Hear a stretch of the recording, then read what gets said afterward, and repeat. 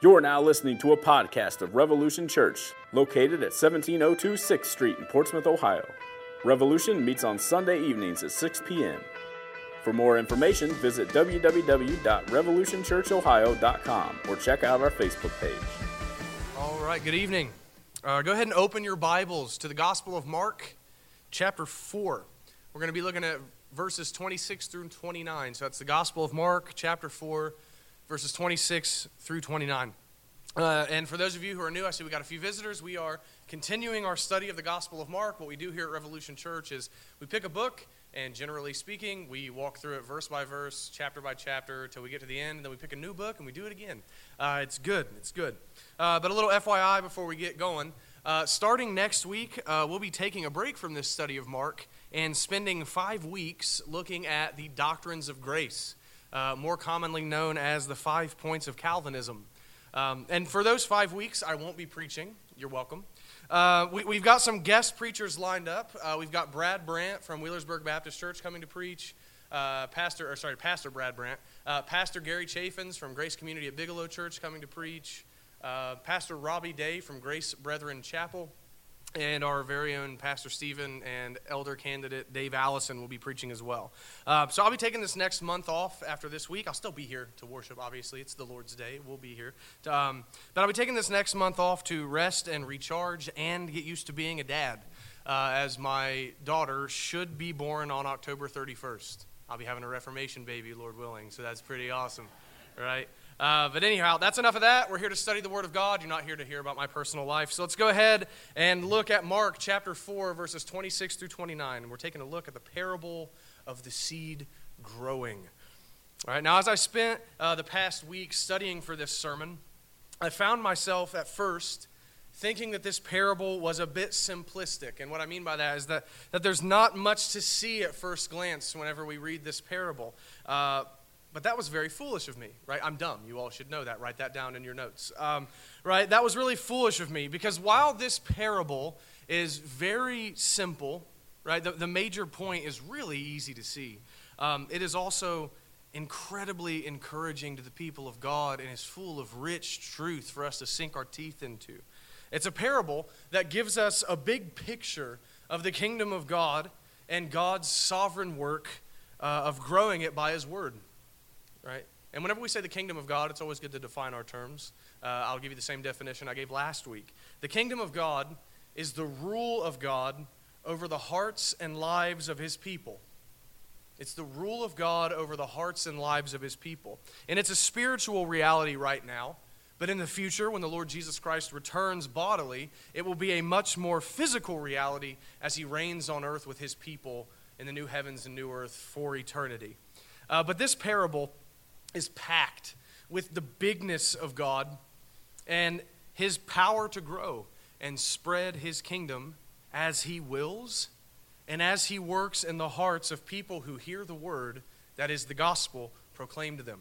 So this parable is about the bigness of God as He works to grow His kingdom as He wills, as the gospel is preached to the world. Now I found this text to be incredibly encouraging as I pondered the meaning of this parable. That this parable screams to us that God will certainly accomplish His purposes. And that should really, really, really inflame our hearts toward God. That He will save a people for Himself, for His glory. That the plan that He began with Adam and Eve will see its fruition. And He will use our preaching and our proclaiming of His word to do so. These things are a certainty for us. And as you'll see, the parable is going to tell us that there will definitely be a great day of harvest in the future when Christ returns. That God's people will be saved. And none of this, I'm already giving this away the whole sermon, none of this depends upon our ability to make the word effective in the lives of sinners. It doesn't. None of this depends upon our ability to make the seed grow. We only scatter seed, and God takes care of the rest. Right? So beautiful thoughts. We're going to see those in the text here in a minute. But just a little bit of a heads up tonight. I'm going to map out this sermon maybe a bit differently than normal. Some of you probably won't think it's any different than normal, but I do. So usually I try to make each point flow into one another as seamlessly as I know how. But tonight I'm not doing that. I have 5 headings I'm a good Calvinist, right? I have 5 points that I believe are made for us in this parable that are really encouraging and show us the greatness of God and his power. So I'm just going to announce each heading as we come to it and make the point from the text and then expound on it a little bit, right? Kind of like an old school sermon. If any of you guys have ever read any of the old dead preachers, the greats, the Puritans, it's kind of got a puritanical format to it. You guys don't know what I'm talking about. But my prayer is that God will bless his word and make the preaching of it effectual to convert the unconverted, if we have unbelievers among us this evening, and to encourage those of us who are in covenant with God through faith in his Son, the Lord Jesus Christ. So with that said, let's go ahead and read Mark chapter 4, verses 26 through 29. And he, Jesus, said, "The kingdom of God is as if a man should scatter seed on the ground. He sleeps and rises night and day, and the seed sprouts and grows. He knows not how. The earth produces by itself first the blade, then the ear, then the full grain in the ear. But when the grain is ripe, at once he puts in the sickle, because the harvest has come." This is the word of God. Let's pray. Sovereign Lord, we come to you this evening, gathered at your command, on your appointed day, to sit under your appointed means of grace, the word and sacrament. We come to you as your children that you have promised to feed and care for. So we ask you, not because we're worthy, but because of your mercy and your covenant promises, to feed us by your word this evening. Open our hearts, Lord, to receive and believe what we just read. Open our minds to understand it. And Lord, by your Spirit, apply the truth of your word to our hearts. Please grow us. By your Spirit working along with your word, transform us more and more into the likeness of your Son. Help us to believe your truth. Help us to live in the truth. Help us to love the truth. Speak to us now, we ask.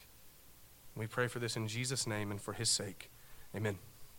All right, so let's do some context, as we like to do, because context is king whenever we're interpreting the scriptures. For the 4th week in a row now, let's go over the context that this parable comes to us in. For some of you, you already know what I'm going to say, because the context has not changed, because we are in the same day. This is all describing, this is still the same day, rather, that the end of chapter 3 was describing. It's a day whenever Jesus had been slandered by the scribes from Jerusalem and accused of being demon-possessed. It's a day when Jesus' own family had accused him of being a crazy person. It's a day when the crowds who are gathered, though they are large, arguably the largest crowds that Jesus ever preached to in his ministry, they are not being receptive to Jesus' teaching. They've come out to see him heal. They've come out to witness miracles, but they have not, as I said last week, they have not come out to see and hear from the Son of God. They have not come out to be saved from their sins. They haven't come out to hear the message of the kingdom. They've come out to see miracles, and maybe with some skepticism, listen to this Galilean preacher speak a little bit. But in spite of all the miracles that they've seen Jesus do, these miracles that testify to the fact that he is the Messiah, that he is the King of the kingdom of God, that he is the Son of God and second person of the Trinity, in spite of all the straightforward and authoritative teaching that they even said, we've never heard a man teach like this before. In spite of all that, they refused to believe in him. Basically, at this point in his ministry, nobody believed in him, right? He was being rejected by the majority of those who heard him. Only the small group of disciples had come to him in faith. It was larger than the 12, but not more than 70, I would argue. Small numbers of people are coming to him. As I've said multiple times before, the theme here in chapters 3 and 4 is one of belief versus unbelief. Most are not coming to him in faith. Most people are not accepting his message. And the thought comes to mind as we read this, because I know we're all prone to think this, and I would imagine his disciples are probably thinking this that day as well. Why aren't people believing? Why? It's so clear who he is. Why aren't people believing? I thought that think from a Jewish perspective of his disciples, I thought that when the Messiah comes, people would flock to him. I thought that everyone would recognize the Son of David when they saw him, the true and eternal King of God's kingdom. I thought all would gladly come to him in faith. Has there been a mistake? Has there been a mistake? Has something gone wrong? Right? Like, what's the deal? What's the problem? What is going on? Why aren't people believing? Why doesn't the kingdom seem to be growing? I believe that it's in response to that kind of thinking that Jesus tells the parables in chapter 4. I think all of them are meant in some way to address that. This parable, like the others, as I just said, is meant to answer that question. And not only that, but I believe it's meant to encourage those who believe in Jesus. It's meant to encourage them that even though the opposition to Jesus is great, and though many reject him, that God is still working out his plan and will certainly grow his kingdom. The parable of the seed growing is meant to remind us not to despair, that the kingdom is indeed growing, that people will indeed be converted, that the harvest will indeed come, and we can count on that. Right? Everything is right on time according to God's schedule and sovereign plan. Nothing is out of control. The kingdom will grow slowly, but it will grow for a certainty. Right? And it will someday be brought to full maturity and consummation when Christ returns. So one more note before we actually begin to dig into these headings. You should know this. This parable is meant to be understood as a big picture. It's one big picture. Jesus says the kingdom of God is like a man scattering seed. It's not just the man scattering seed. It's the whole picture of what Jesus is saying here. So the kingdom of God is like this, if I could simplify it for you. It's like scattering seed, patiently waiting, God-giving growth, and then the eventual harvest. It's meant to be a big picture summary of the kingdom of God from the time of Christ in his earthly ministry all the way to the end of the age. He says this is what the kingdom is like. Scattering seed, waiting patiently, God-giving growth as he sees fit, and a coming harvest. That's what the kingdom is like. But now we come to our first heading, right? I sound like a Puritan now. Now we come to our first heading. In the kingdom of God, there is the scattering of the seed. Verse 26, and he said, the kingdom of God is if a man should scatter seed on the ground. And the seed mentioned in this parable is the word of God.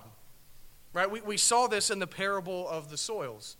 Right? In the ground that you throw it on are meant to be the 4 different kinds of soils, the different kinds of people who hear the word. I believe that the parable of the soils is closely linked in imagery to this parable. Right, the imagery is the same, while the main point is different. I personally think that's why Jesus explained the parable of the soils first, so we could take some of the imagery from that parable and then better understand this one. But the seed is the word. It's the gospel. It's the word of the kingdom, the message of salvation. Now, I know you guys know this already, or at least most of you know this. We're going to talk about this. What is this message exactly? Because it bears repeating every time that we assemble together, because we assemble together to hear the gospel proclaimed. It's the message of salvation, the message of Christ crucified for the forgiveness of sins, that Christ made atonement and satisfied the righteous wrath of God on the cross in place of his people so that they could be forgiven for their sins. This seed is the message that Jesus lived a sinless life in place of his people in order to make them righteous in God's sight. This seed that is the gospel is the message that Jesus, after dying in place of his people, was raised from the dead on the 3rd day in order to prove that he had accomplished salvation for his people and as a first fruit of the resurrection of the dead.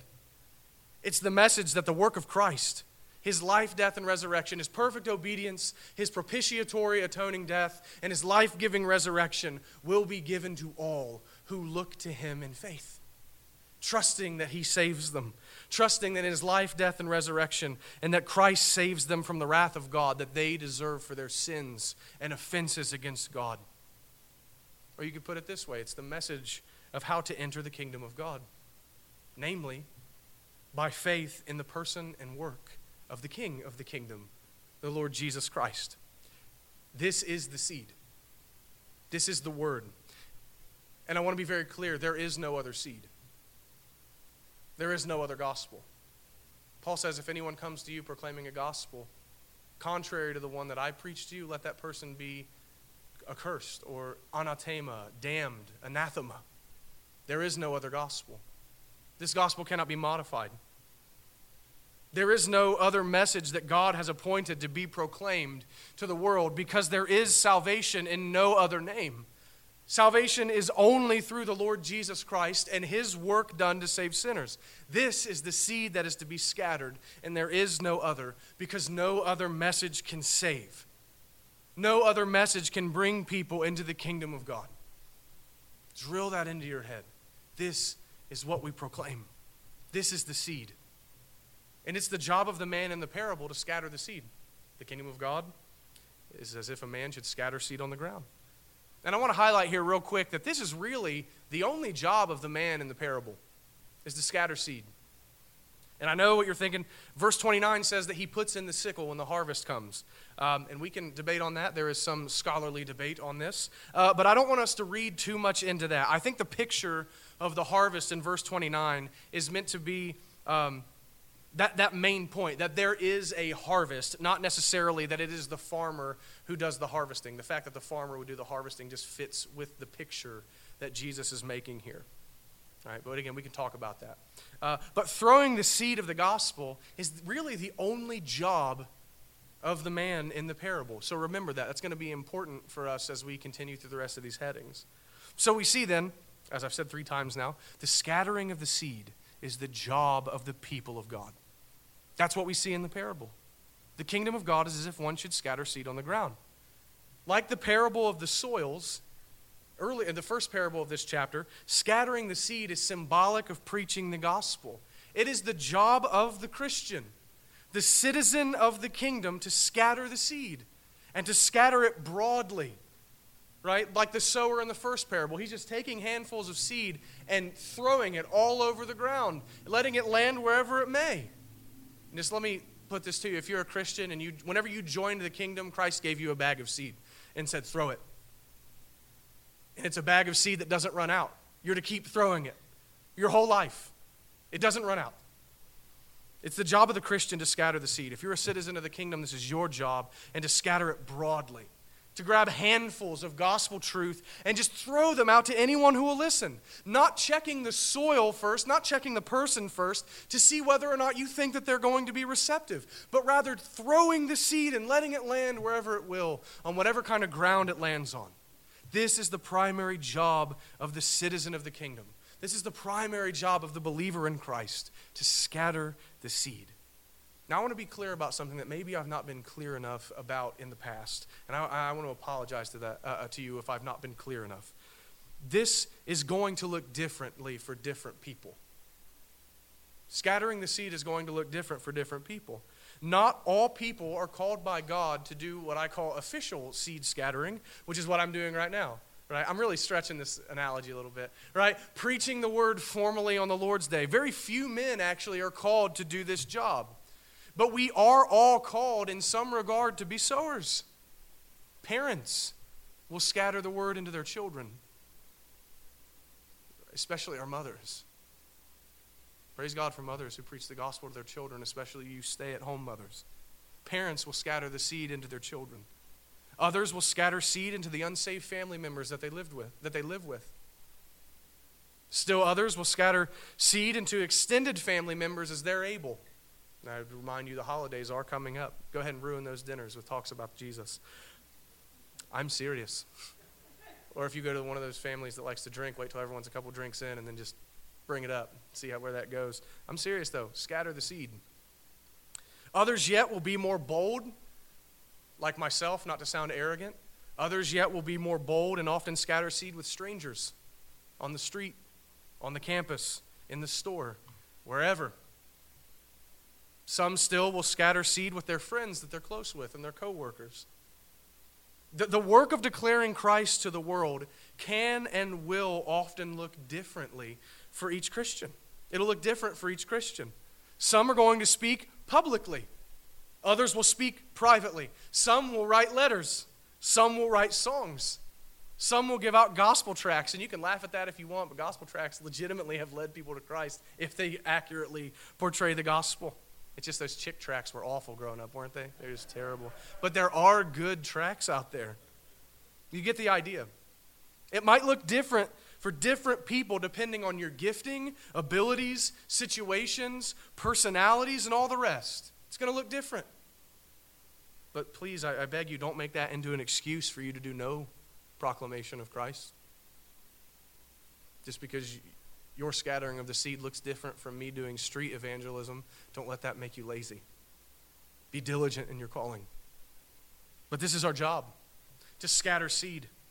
We must preach the gospel, and we must preach it indiscriminately, scattering seed all over the ground. Now, some of you here might be thinking to yourself, right, because I got you, because I'm one of you, that sounds so cliche, doesn't it? You always hear this stuff whenever you go to church. You need to evangelize. You need to scatter the seed of the gospel. Look, and I hear you on that. But nevertheless, this is the job of the people of God all throughout the Bible, right? It was God's plan for Israel, that they would teach the nations around them about God, that all the nations would hear about Yahweh, the true and living God, through Israel. And now we, the church, who are the true spiritual Israel, what Paul calls the Israel of God at the end of Galatians, what he calls us the spiritual descendants of Abraham in Galatians and Romans, our job has not changed. God's plan for his covenant people has not changed. So the primary mission of the church, the true Israel of God, is to preach the gospel. It's to declare him and point the world to him. Now it sounds like a cliche, because it's always repeated in our churches. But it's always repeated particularly because the Word of God is so clear and says it so often. We must scatter the seed of the gospel. And Jesus says here that in the kingdom of God, there is the scattering of seed. There is the preaching of the gospel. So listen, we must get to work in that regard. We have to. It is our responsibility as citizens of the kingdom. We scatter the seed. But though the work of preaching the word is our responsibility, that doesn't mean that there is no rest for us. That brings us to our second heading. In the kingdom of God, those who sow the word also rest. Verse 27, he sleeps and rises night and day, and the seed sprouts and grows, he knows not how. He sleeps and rises, and the seed grows, but he doesn't know how. The man in the parable scatters the seed, and then he goes to bed. He scatters the seed and then he goes to bed. He rises the next day and lives his life, and then he goes back to bed. Day after day, he goes about his business. Day and night, he sleeps and rises. This doesn't mean, I want to be clear, this doesn't mean that the man is uninterested in what happens to the seed, right? He's very interested. He's a farmer. He's very interested in what happens to the seed. He wants to see it grow, right? He knows there's a harvest coming, and he desires to see a good crop. Of course he's interested. But what this is a picture of letting the seed have time to grow and take root. It's a picture of patience, a picture of resting and waiting in faith. Now this reminds us of something so soothing and beautiful and necessary for us to hear, and I'm going to repeat it a bunch of times before we're gone. We scatter the seed and then we leave it with God. We scatter the seed and then we leave it with God. We indeed do the hard work of sowing, the grueling, awkward, sometimes dirty work of sowing the seed. We busy ourselves with the proclamation of the gospel. It is indeed the main business of the Christian. But at the end of the day, we must leave it with God. We must leave it with God. And why is that? Why must we leave it all with God? It's not because we're fatalists, but it's because we can't make the seed grow now, can we? You can't. No farmer in the natural world can make seed grow. They try, they have tricks and stuff that they do, but no farmer can actually make seed grow in the natural world. Much less can we, spiritual farmers, if you allow me to use that analogy, spiritual farmers cannot make the seed grow in someone's heart. We have no option but to leave it with God in faith. We can't change hearts. Hear me, please. I love apologetics, but you can't argue someone into the kingdom. You can't. You can't change their heart. I've tried. You can't do it. Seriously, you want to be convinced of the sovereignty of God and salvation of sinners, do apologetics and evangelize. I didn't change your heart, Farhad. God did. Nothing that I said could change you. God changed you. We try and persuade for sure. We give a defense of the faith. We tell people what we believe and why we believe it for sure. We preach the gospel. But at the end of the day, we are to go to sleep. We are to continue to live our lives in the calling that God has called us to. Day and night, we rise and go to bed, and we wait. And we wait in faithful expectation and patience that God will work. We rest in God's providence and in his will as we scatter the seed, just like the farmer in the parable. So Christian, what a blessed and beautiful picture for us. And I want you to take this and make this your pillow this evening. We leave the work of growing the seed to God. God has not called us to convert sinners, contrary to what a lot of people will tell you. He has not called you to convert anyone. He's not called you to save anyone. That power does not rest in you. The man in the parable is passive. That's actually one of the big points. He's passive through the entire parable except for scattering the seed. What a blessing this is for us to hear this. God has not called you to do the impossible. I've said it before, but I want that to encourage you. God has not called you to do the impossible. What he's called you to do is tell the truth about God and call people to repentance and faith in Christ. That's it. Scatter the seed. You can do that. We can do that. We can't change hearts. We can't make seed grow, but we can throw it. We can do that. And that brings us to our third heading, which is similar to the second. In the kingdom of God, it is God who gives the growth as he sees fit. In the kingdom of God, it is God who gives the growth as he sees fit. Verses 27 and 28, we're going to read these again and again. He sleeps and rises night and day, and the seed sprouts and grows. He knows not how. The earth produces by itself. There's the hinge of the parable. The earth produces by itself first the blade, then the ear, then the full grain in the ear. So again, the earth produces by itself. As far as the man in the parable is concerned, the seed just grows. It just does. It sprouts and grows. He has no idea how, but it does. And even today, I understand that we understand germination and all that and science. I'm not being anti-science here. But at the end of the day, we don't know why a seed grows. It just does. We can describe that it grows, but we don't know why. We don't know why. The earth in the parable seems to produce by itself. The Greek here is the word automate, which is where we get the word automatically. The earth produces automatically. But Scripture tells us elsewhere that it's God who causes the crops to grow, right? Like, duh, right? God is the one who's sovereign over life, and he gives life to everything, both in the natural world and in the spiritual world. So I think that what this is that it's an implied picture of God giving growth to the seed by his own will and power. And again, I think that word automatically clues us into this truth that it is God who is at work to give the seed growth, not the man who scattered the seed. God is the one who's giving the growth. So brothers and sisters, it is God who makes the seed grow, not any farmer. Let me encourage you with this. No matter how good or bad at scattering the seed of the Word of God that person might be, it is not the farmer who makes the seed grow. It's all in the sovereign power of God to make it grow. It's up to God to expand his kingdom. And this is a huge foundational truth of our religion. Salvation is of the Lord. Write that down. Salvation is of the Lord, not of man. The growth of the kingdom of God, the conversion of sinners, the seed of the gospel taking root and bringing a sinner to Christ is all the work of God. Here's your $5 word for the evening. This is what we call in theology monergism. That's a strange word. It's a good website, monergism.com. You should check it out. But it's a merging of two Greek words, if that sounds strange. Mono, meaning one, and erge, meaning energy. Right? So monergism is the biblical doctrine that salvation is a one-way work of God. It is the work of one, namely the work of God alone. It is God who works the new birth. It's God who works regeneration in the heart of a sinner, not man.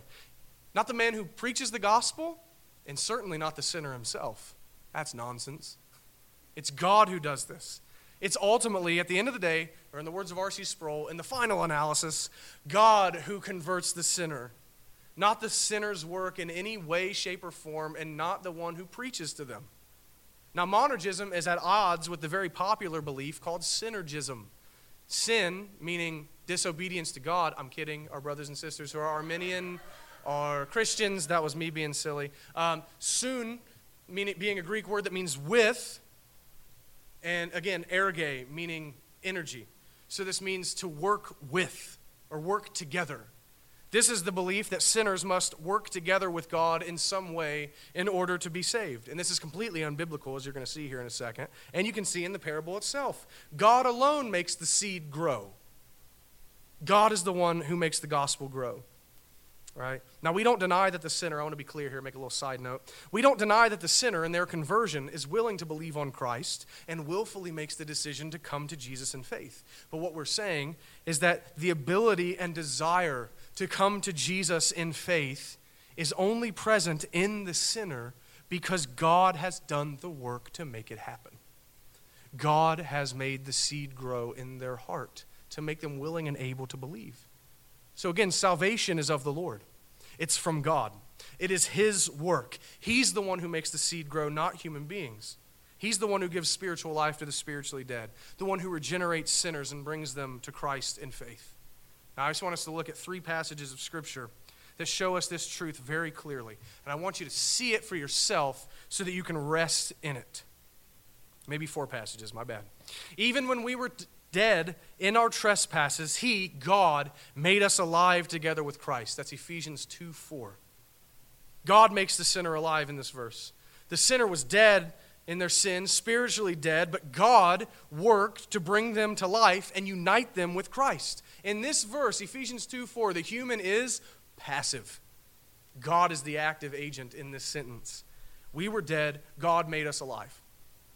A second one, James chapter 1, verse 18. Of God's own will, He brought us forth by the word of truth that we should be a kind of first fruits of His creatures.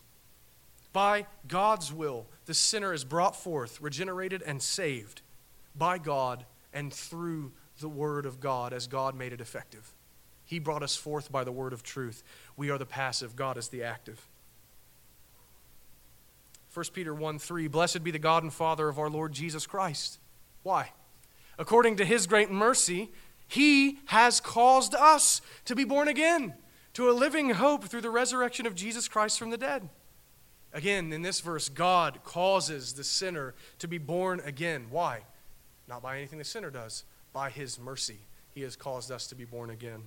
And then lastly, and maybe most famously, Ezekiel chapter 36, verses 26 and 27.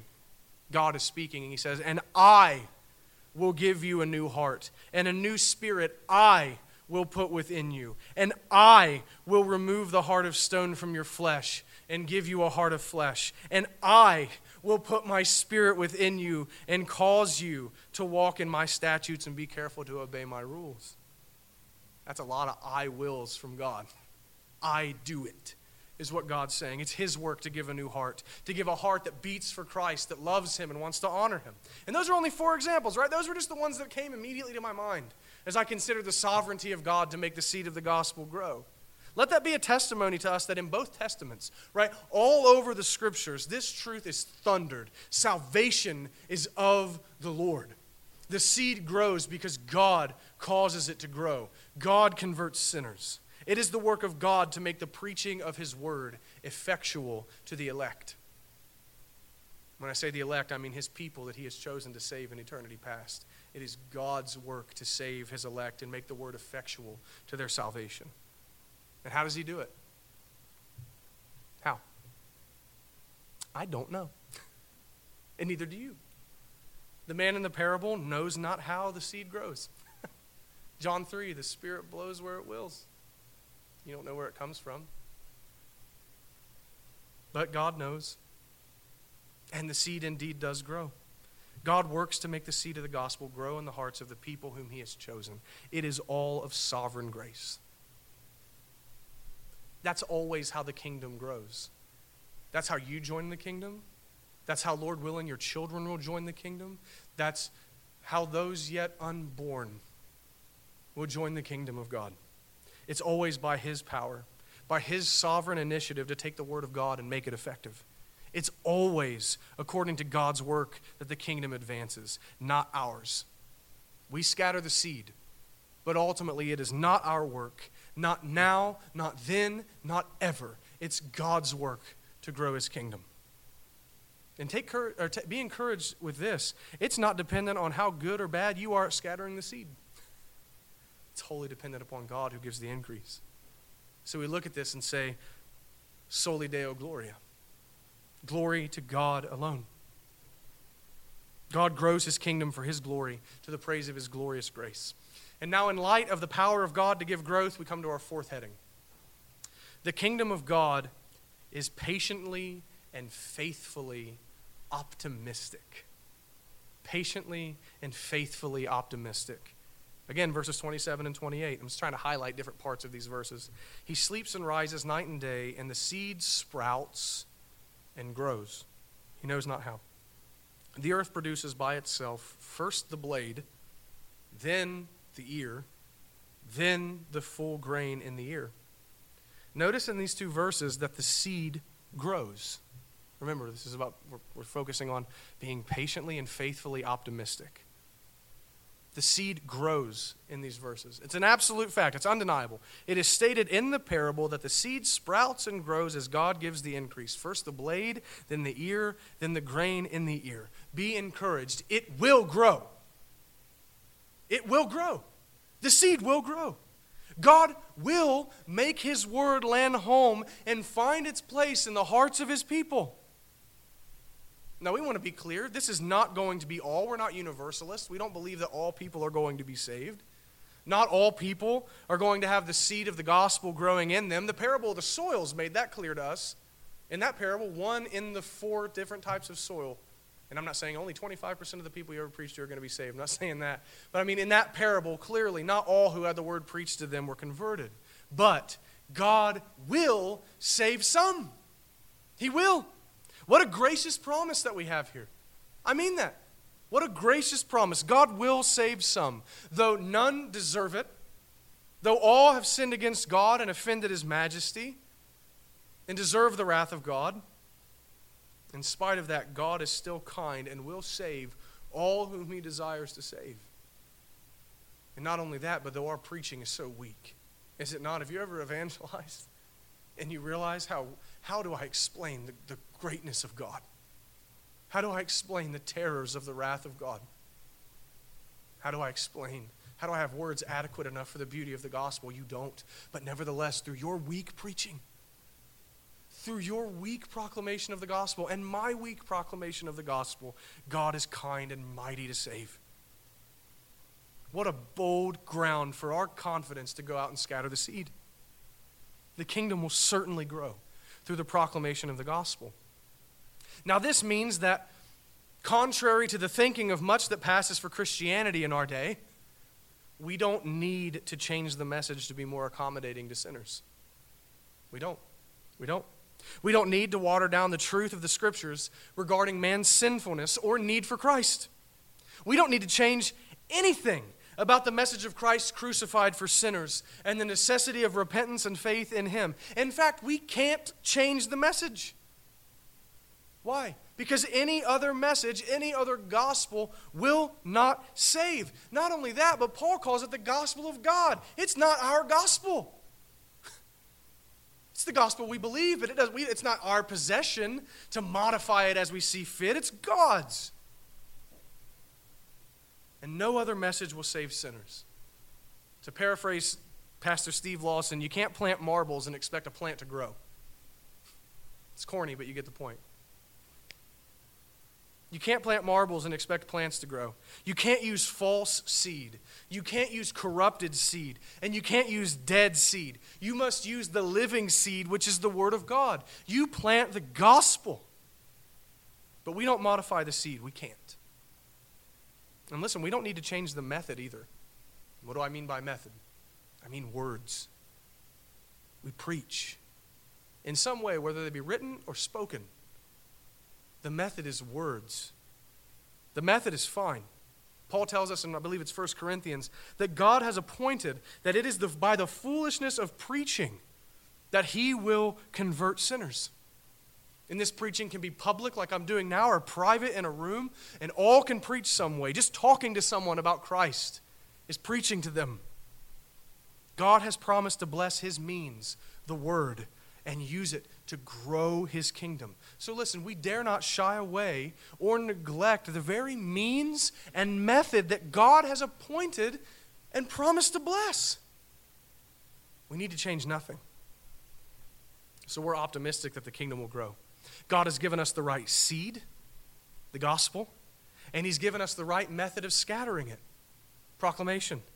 And he's given us the promise in this parable that he will cause the seed to find its place in his people, and it will grow.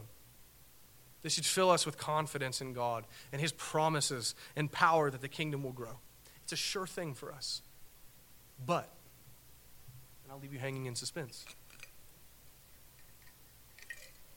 But, does this happen quickly? Does this happen quickly? Does this growth happen quickly? No. No, it doesn't. Does the seed instantaneously turn into a tree? No, the text says it sprouts and grows. How? First the blade, then the ear, then the grain in the ear. Slowly, but surely.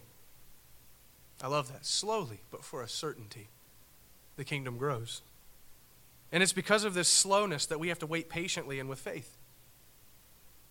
It's because of the slowness of the growth of the kingdom that we have to be patient and faithfully optimistic, trusting the God who makes the kingdom grow to do his work in his time. Please hear me. This was encouraging for me to think about and a rebuke to me, honestly. We cannot be impatient and demand God to do things our way and in our time. We have to trust him to grow the kingdom and bring the seed home as he sees fit. So we have to forget about trying to see the fruit of our labors immediately. Please hear me. We have to forget about trying to see the fruit of our labors immediately. Pastor Steve and a few other men talked to me for a few years before I converted. They scattered the seed and they went to bed. And they scattered the seed and they went to bed. And they waited and they prayed. And they waited and they prayed. And they scattered the seed and they waited. And God gave the increase when he saw fit. We have to forget about trying to see the fruit of our labors immediately. That's not what we see in the parable. Many days pass. It takes time for the seed to grow. So please, put that desire for immediate gratification out of your mind and leave the growth of the kingdom to the sovereignty of God and keep scattering seed. Hear me, this is a weird thought. I'm stealing this from R.C. Sproul. It doesn't even matter if we ever see the fruit of our labors in this life. I'm serious, it doesn't. It doesn't matter if you ever see any fruit in this life. We are still confident because God has promised that he is accomplishing his purposes by his word. So we are optimistic that God will do the work of growing his kingdom because he has promised. But we must, in the meantime, be patient and wait on him because crops don't grow in a day. And now we come to our final heading. In the kingdom of God, there is a great day of harvest coming. Verse 29, but when the grain is ripe, at once he puts in the sickle because the harvest has come. Now I'll be very brief on this final heading because it's very simple. At the right time, the harvest will come. When the grain is ripe, at the right time. This is a picture of the kingdom coming in all of its fullness and glory. The kingdom will one day be brought to its consummation as Christ returns. And what will happen? The harvest will be reaped. God's people will be gathered to him. The kingdom will be fully established. Hear me. The labors of the sowers will be realized at the harvest. It will be gathered in, and it will be glorious. God's people will be saved, and the Lord of the harvest will be glorified forever. The coming fullness of the kingdom of God is a certainty, is what this parable is telling us. And we should praise God for that. In fact, our sowing the seed is the promise of the kingdom's coming. Why do I say that? Hear me out. No farmer sows seed without believing that the harvest is coming. No farmer sows seed for no reason. Furthermore, we would not be commanded by God to sow the seed if there was not a harvest that we should be looking forward to that is a certainty. It is coming. And there will be abundant fruit. There will be great crops. There will be an untold number saved. John in Revelation says, I looked and I saw multitudes that no man could number. No one could number them. The harvest will be great. And it'll all be because God sovereignly worked to bless the preaching of his word when, where, and how he saw fit. God will save his people. Many will be saved, and Christ will reign forever with us. Or rather, we will reign forever with him, I should say. Now, I have two very brief things to say by way of application. And the first is this: to the unbeliever, if we have any unbelievers or false converts among us, are you part of this kingdom? Have you come to Christ in faith? You've come to the end of yourself, and you want to be part of this kingdom. Have you come to him? Do you know you're a sinner? Surely you do. You'd have to lie to yourself to say you're not a sinner. And let's keep it real. It is an awful thing to be a sinner. It means that you deserve the wrath of God because you've broken his law and you've offended his majesty. Surely you know what a vile, wretched sinner you are. But you should take comfort because Jesus Christ died for sinners. This is the gospel. He suffered the wrath of God in place of sinners on the cross so that their sins could be forgiven because he has taken their punishment in their place. Would you come to him? Would you trust him? Would you turn from your sin and turn to him? The Lord Jesus Christ is offering you entrance into the kingdom. He's done all the work for you. All you need to do is come to him in faith and you will be saved. It's not a stretch to say that Jesus Christ is making his appeal to you right now to come to him and be saved. He's offering you forgiveness and eternal life and entrance into his kingdom. Please, come to him and live. But the seed has been scattered this evening. In your hearing just now, it has been scattered. And it will be scattered more before we leave, and the scriptures read, and the songs sung, and the sacrament that we're going to partake. Will you reject the word and perish under God's wrath in hell? Or will you respond to Christ in faith and live? I pray that you would believe on him and be saved. As God said in Isaiah, turn to me, all you ends of the earth, and be saved, for I am God and there is no other. It's no work to turn to him. Look to him rather and live. But second, Christian, be encouraged. Be encouraged. Our labor of scattering the seed is not in vain. It's not in vain. God will do his work. It's a promise from him. The growth of the kingdom is not up to us. It's not in our hands. It's all in the hands of the sovereign Lord, God Almighty, who is powerful to take our weak and feeble proclamation of Christ and use it to do mighty things. We have the word. We have the right method. And we have the promise of God that he will make it grow and there will be a harvest. So scatter the seed and do it with holy confidence and boldness. We cannot lose. The kingdom of God will advance. So do your work of proclamation and then go to sleep. And rest in the work of God. He is faithful. He will do it. Amen. Let's pray. Father, we thank you for this word from our Lord Jesus Christ in Mark 4. We thank you for the promise that you are sovereign and we are not. That you are mighty and we are weak, but you love to take weak things and do amazing things.